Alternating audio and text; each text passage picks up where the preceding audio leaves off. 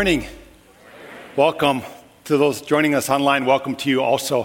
I think we're in for a treat this morning. Like Christmas, I feel days like Palm Sunday or Easter, it's good to return to traditional scripture that describes those days and kind of rejoice in what it's all about, even if we have a lot of repetition year in and year out. I think that's really important. So today, we're not going to stray too far from the triumphal entry of Jesus Christ into Jerusalem.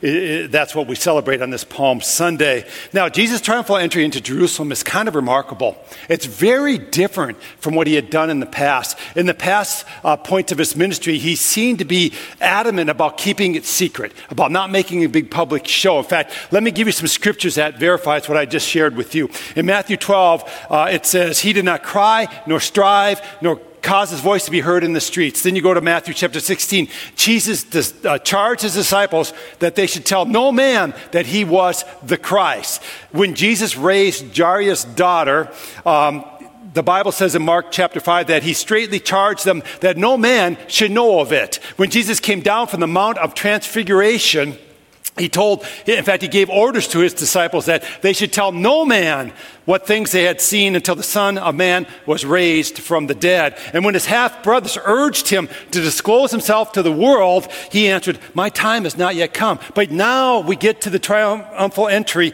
and you know what? He goes public. He goes public in a big way, and people come out in the multitudes to welcome him. And the Pharisees lament, "Behold, the whole world has gone after him." Jesus knew, and he understood God's timing. And he knew when it was time to go public, and he entered Jerusalem as the grand marshal of Passover, as the Lamb of God who takes away the sin of the world. And for a few moments this Sunday, this day, thousands of years later, we're going to remember that triumphal entry and enter into that joy. And you know what? Baptisms that we're celebrating today will help us in that celebration. As this week unfolds, as Pastor Serenity said, you're going to have opportunity to enter into the last week of Jesus Christ's life. I would encourage you, come on Thursday and go to Maundy, Thursday communion, and remember that final Passover meal that Jesus had with his disciples. Come to the service of shadows on Friday and remember that Christ was crucified, and then at that moment of crucifixion, the people were so sorrowful. And then come for sure on Easter, and we're going to celebrate Easter this year in a Jubilee kind of perspective. And so you'll have to wait to see what that means by coming next Sunday. So let's get into today's message. I'm going to read to you from Luke chapter 19, verses 28 through 39. Listen to this scripture. "And when he, Jesus, had said these things, he went ahead going up to Jerusalem. When he drew near to Bethphage and to Bethany at the mount that is called Olivet, he sent two of his disciples, saying, 'Go into the village in front of you, where on entering you will find a colt tied, on which no one has ever yet sat. Untie it and bring it here. If anyone asks you, why are you untying it, you shall say this, the Lord has need of it.' So those who were sent went away and found it just as he had told them. And as they were untying the colt, its owner said to them, 'Why are you untying the colt?' And they said, 'The Lord has need of it.' And they brought it to Jesus, and throwing their cloaks on the colt, they set Jesus on it. And as he rode along, they spread their cloaks on the road. As he was drawing near, already on the way down the Mount of Olives, the whole multitude of his disciples began to rejoice and praise God with a loud voice for all the mighty works that they had seen, saying, 'Blessed is the King who comes in the name of the Lord, peace in heaven and glory in the highest.'" Here's our big thought for the message today. It's a simple thought. Jesus was hailed at the triumphal entry, but we have to understand there were very different crowds that day present for that triumphal entry, and they really reacted out of different motivations and in different ways. So the group we just read about here is the group called the multitude of disciples. It's way more than just 12 disciples. It was a multitude of disciples. They had heard the message of Jesus Christ. They had believed on him. They had received him. They had witnessed his mighty miracles. They had witnessed his spectacular things that he had been doing. And perhaps they were part of the group where Jesus said, "Don't say anything," but now they could go public. And I don't know if you've ever had this experience. I did as a young boy, especially because I didn't pay much attention. But you know, you'd get a can of pop, your buddy would throw you a can of pop or whatever, and it would shake all up. And what would happen when you pulled the tab off? Spray everywhere. And sometimes I would see my friends, and throw up, to a buddy, right? And you'd open up, sprays everywhere. Well, that to me is a visual picture of what just happened here in the triumphal entry. All the disciples have been kind of pending this up. They have not been sharing about the Lord Jesus Christ. All of a sudden, like a can, the lid's just been pulled off it, the tab's been pulled, it just sprays out, and they can't help but celebrate the entry of Jesus Christ and everything that he stands for. And they were the crowd in the know. They knew some things about Jesus Christ, and in that knowledge, they were celebrating. And we today are called to be in that multitude of the ones in the know, amen? We should know our Savior, and we should celebrate him accordingly. And I want to just go through a few examples of what things we ought to know and celebrate on a day like this. Jesus is God's Son. God's been revealed to us as Father, Son, and Holy Spirit. So we in the know, we know Jesus is eternal and he's God's Son. Amen? Jesus also said this about himself. I am the way, the truth, and the life. No one comes to the Father except through me. So we in the know that there's no way to God except through Jesus Christ. Amen? Boy, you guys are weak today. First hour was way more demonstrative. I've never seen that. All right, here we go. Third point. The Holy Spirit, for we who know, we know that the Holy Spirit lives in those who are born again, and he's a game changer. He empowers us to do that which we cannot do in our own strength. Most of the world has no clue what that means. But we in the know that when we're born again in Christ, the Holy Spirit fills us, and we are no longer the same person. Amen? We also know this. We in the know that the Bible is the divine word of God to humanity. It's not just some random book thrown together. It is God's word to his creation. And I love how in the Bible, one of the first things that's revealed about God is that God is revealed as creator. And that's foundational to our understanding of life and what's going on. Right now, as has been for a long time, there's this battle going on between, intelligent design, creator of mankind, and evolution, which says we happen by chance and happenstance. Amen? And these two world philosophies, they clash. They're diametrically opposed. And so much of what we see happening in culture today really relates back to this very beginning point of understanding who we are and how we came to be. If you're an evolutionist and you think it's all by chance, then you're going to have no problem aborting babies. Right? You're going to have no problem with misunderstanding or not understanding sexist and all that kind of stuff. There's going to be all those kind of issues. They're going to be at the forefront. They're not going to be a problem. Why? Because we're just happenstance. It doesn't matter. Amen? But if God is our creator, if he's our designer, and being an engineer in background, and I've looked at creation things a lot, I see design, symbiotic relationships, two things happening at the same time that's virtually impossible to take place unless they happen at the same time. And I see all this design. You know what it screams at me? Intelligent designers behind it. Amen? And if you think there's a designer, then you're going to value life, whether it's old or young or in between. You're all valuable to God because you're created in the image of God. Male and female, he created them in the image of God. Amen? And so we're precious to him. We're going to have a whole different worldview. Those in the know should have a different worldview. And lastly, the Bible ends with Jesus saying he is coming back soon. Amen. Every time I read that at the end of Revelation, I go, come, Lord Jesus. Come, Lord Jesus. He's coming back soon. And I with some, I want to say it, disgust, I heard about this prayer that was offered at the beginning of the congregational session where the guy praying ended the prayer by saying, amen and a woman. And I thought,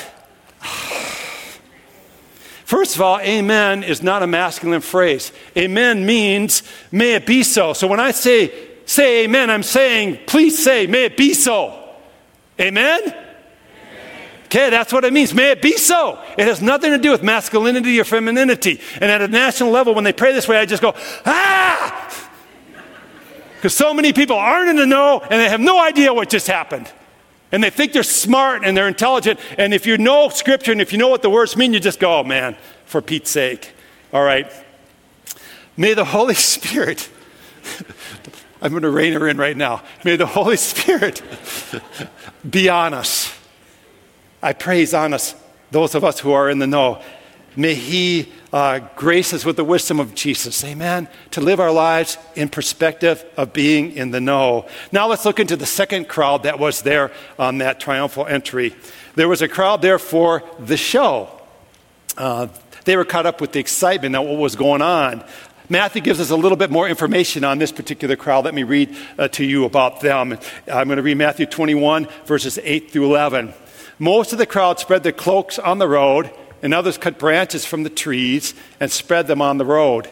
And the crowds that went before him and that followed him were shouting, "Hosanna to the Son of David. Blessed is he who comes in the name of the Lord. Hosanna in the highest." And when he entered Jerusalem, the whole city was stirred up, saying, "Who is this?" And the crowd said, "This is the prophet Jesus from Nazareth of Galilee." So the crowd here, by and large, knew that Jesus was special. They just didn't know who he was. They knew there was something different about him, and some gave a partial answer. This is the prophet from Nazareth. But who is Jesus? Son of God, that came to take away the sin of the world. The one to whom we can be saved and be righteous with God once again by his forgiveness, amen, and by his sacrifice on the cross. He's more than a prophet. They understood in part, but they didn't get part. Listen to this. This crowd, and most of the crowd of the world today, is caught up in the moment, and they don't understand the movement. So this crowd was more caught up in the moment, and they didn't understand the movement. See, Jesus started a movement. He started a church. He started an organism. He started a body. He's the bearer of good news to us that we can be redeemed and born again by putting our faith in him. And his church was birthed, and this church is to storm the gates of hell. It's a movement. It's something that's going forth. And many people were today, just like they did in Jesus' time, reduce Jesus to something less than he was. Well, he's a prophet. He's one way to God among many ways. He's a good teacher. He's a good example. And to all those I say amen, but he's so much more. That's an incomplete description of the Son of God who changes everything. When someone really wants to get fit, I always say this to myself, you have to have a total life change. So say you want to lose some weight, or you just want to muscle up a little bit. You can't dabble in this thing and think it's going to work. You have to make a commitment to change your lifestyle. And if you want it to be lasting, what do you have to do? You have to change your lifestyle permanently, or it just goes away as soon as you go back to things as normal. Listen, we come to Jesus Christ just as we are. That's the grand thing about Christianity. Christ invites you and I to come in our brokenness and our sinfulness and our waywardness. He says, come just as you are. But never does he say, stay just like you are. Does he? There's not one scripture that says, come to Christ just as you are and just stay that way. Well, you know what most of the world wants? To come the way they are and to stay the way they are. They want acceptance for what they're doing. They don't want the gift that Jesus wants to give, which is life new and to be remade. See, Jesus says, come as you are and let me remake you into what you're meant to be. People in the know understand that. But people who are there for the show, they don't get that at all. And the pandemic that we've been through, it's been a wonderful opportunity for you and I to have some deep soul searching and to be remade new. I tell you what, if you want to get a rise out of me, just come to me and say, I can either wait till the pandemic is over so we can get back to things as normal. Now you're all going to do that just to bug me, aren't you? No, we don't want to get back to things as normal, do we?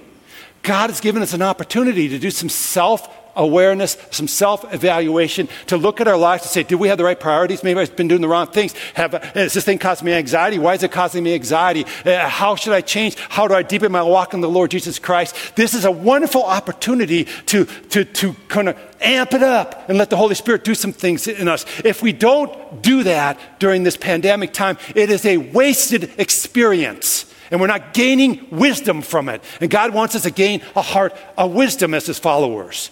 So most of the crowd in that day of the triumphal entry were there for the show. That's still the case today. It shouldn't surprise us. So much of our culture is just carried along by the excitement of the moment, by the most recent show. But we who are in the know, we should know better. And we shouldn't get caught up in those kinds of things. We who are in the know that we're part of something that's alive and well. We're part of the church. And I want to take a tangent with you. By the way, Pastor Aaron and I were talking about this multiple times.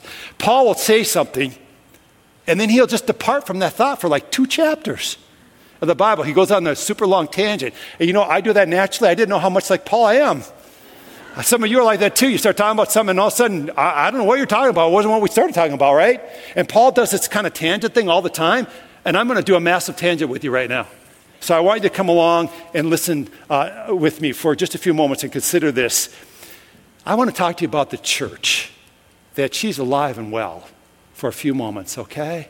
And I want you just to hear this, because I think in times like this pandemic, we begin to wonder if what's going on, God, and all this stuff is starting to happen at a national level. We wonder what's going on. But I want you to just hear for a few moments of my heart. So Jesus started an unstoppable movement.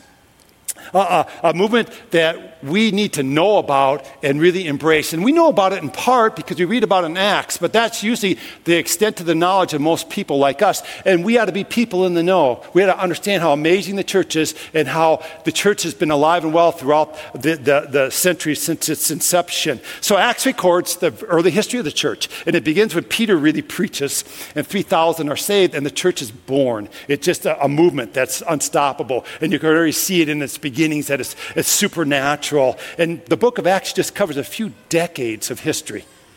Most of that history is taking place from then to now. And that's what I want to cover with you for a few moments. So the early church faced a lot of opposition from within and without. Most of the early persecution was spasmodic. It just took place over here, over there, and go whoop, whoop, whoop, whoop, whoop, kind of like that, and it was gone, okay?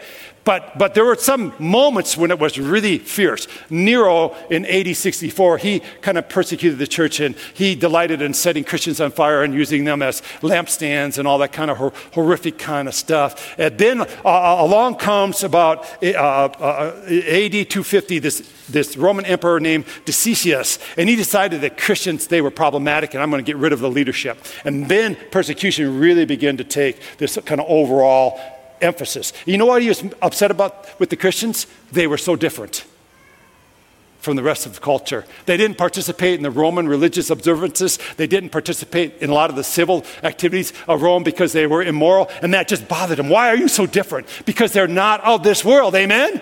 They're of a different tribe. Their home is not here. Their home is distinctly different, and they lived accordingly, and therefore he persecuted them. One amazing story that I was reading that took place during this time was that of a young woman named Perpetua, and she was a martyr. But here's what's amazing about her story. She said, I must be martyr. I must face the beast. I must face the gladiators. And she marched towards her martyrdom on her own. And it just is illustrative of how the 2nd and 3rd century Christians were so radical and so on fire for God. Now, I'm not telling you to go out there and get martyred. It usually will come our direction, but it just shows you the heart of the people of that church time, and you just say, wow, the church is alive and it's well. In beginning AD 350, there was this decade of horrific persecution. And there were 3 ways that people tended to respond to that persecution. One was lapses. They just reneged. They said, I'm not a Christ follower. Then there were the ones that were the confessors. And these were ones that made it through the persecution, but they had marks in their body from the torture and from the stuff that they had to endure. And then their third category was the martyrs, the ones that were killed for their faith. And when I read that and see that, I think of Hebrews chapter 11, which says the world's not worthy of such ones. Amen? It's not worthy of such ones. And all that persecution did was fan the flame of the church. And it just grew. We don't like persecution, do we? Who wants to get persecuted in here? Nobody wants it, but tell you what, when you get persecuted, I don't know about you, I have lit a lot of fires in my life, and doing this really helps. Feeds them and gets them going, and persecution fanned the flame of the church. In AD 180, already in AD 180, in Asia Minor, there were agreements over the New Testament books. What we read today was already agreed upon, and it took a couple hundred more years for the church to officially canonize the New Testament. But already we see this wonderful unity and thrust, and these powerful creeds like the Apostles' Creed and the Nicene Creed come into being, and you see this church that's alive and well and is thrusting forward. And then there's these great early church fathers and mothers that were just so essential to the faith. One of my favorite theologians is Tertullian, and he came up with the Trinity. He was the one who coined the phrase Trinitarian, and we see this church being established on the truth of God. And then you had these early church fathers like Ignatius, Bishop of Antioch. He's a cool guy. Listen to what he said. He said, we recognize a tree by its fruit. Now, he's writing about this a couple thousand years ago, okay? We recognize a tree by its fruit, and we ought to be able to recognize a Christian by his action.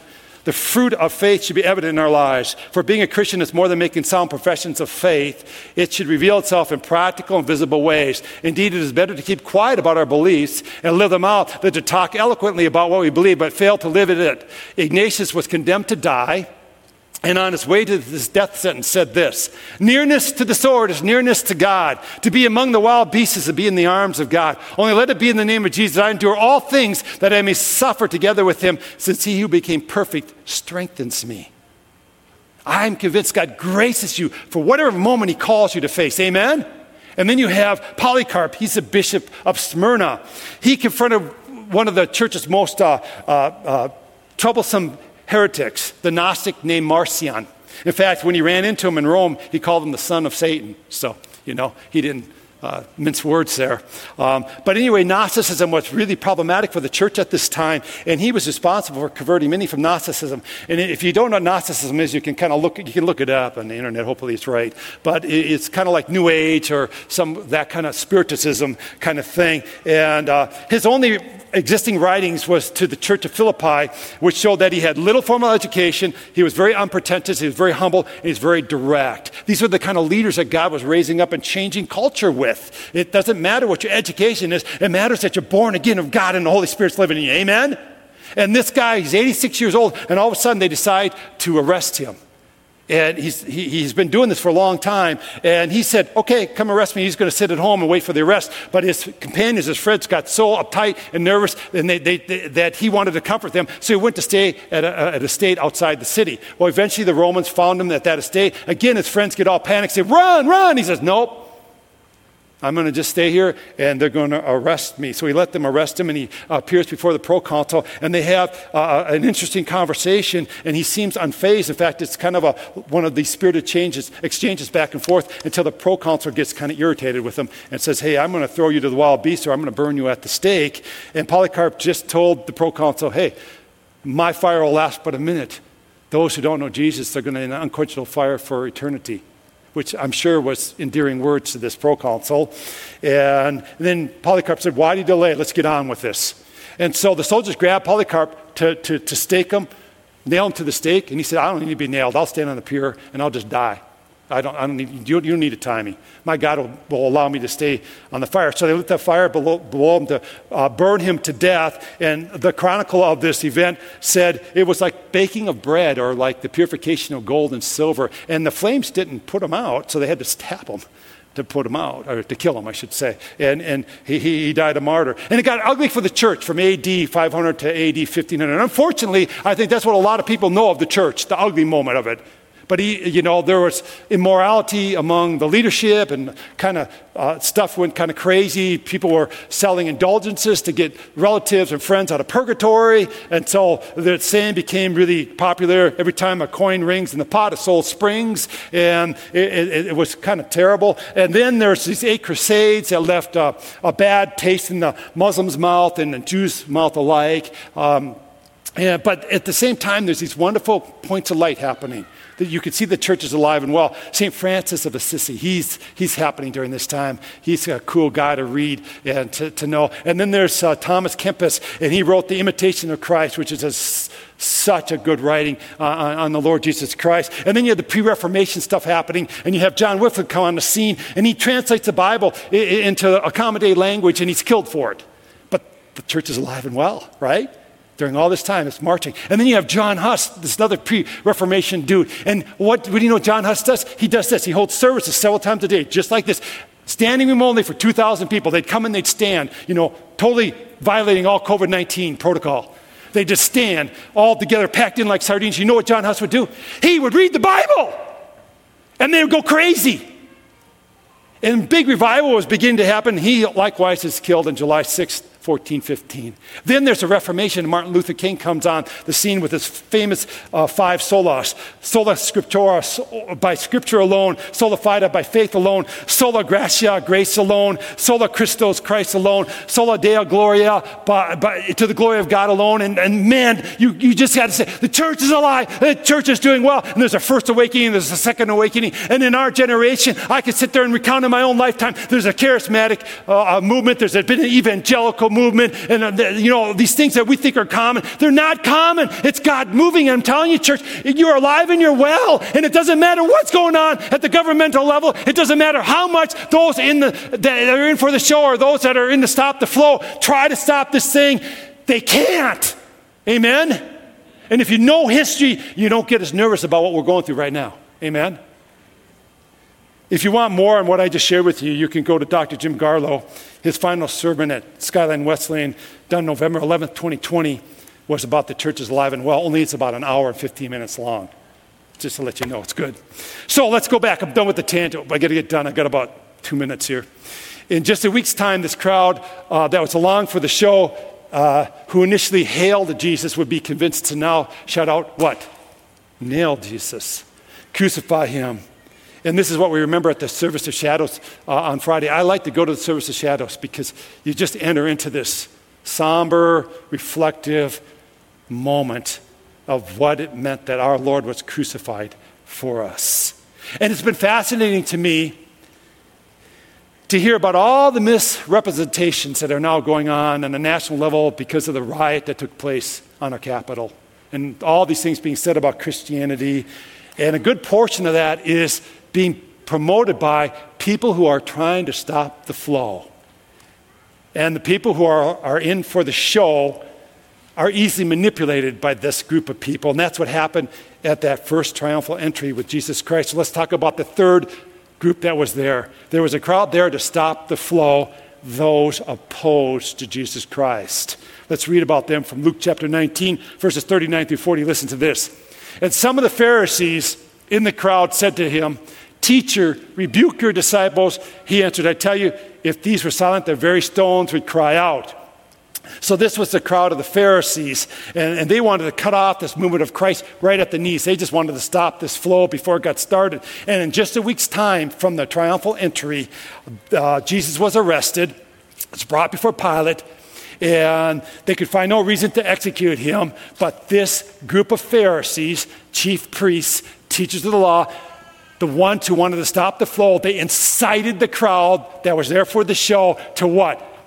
Cry out, "Crucify him, crucify him, crucify him." And the hails changed to nails. And why does it surprise us today that we have these same three crowds? Don't we?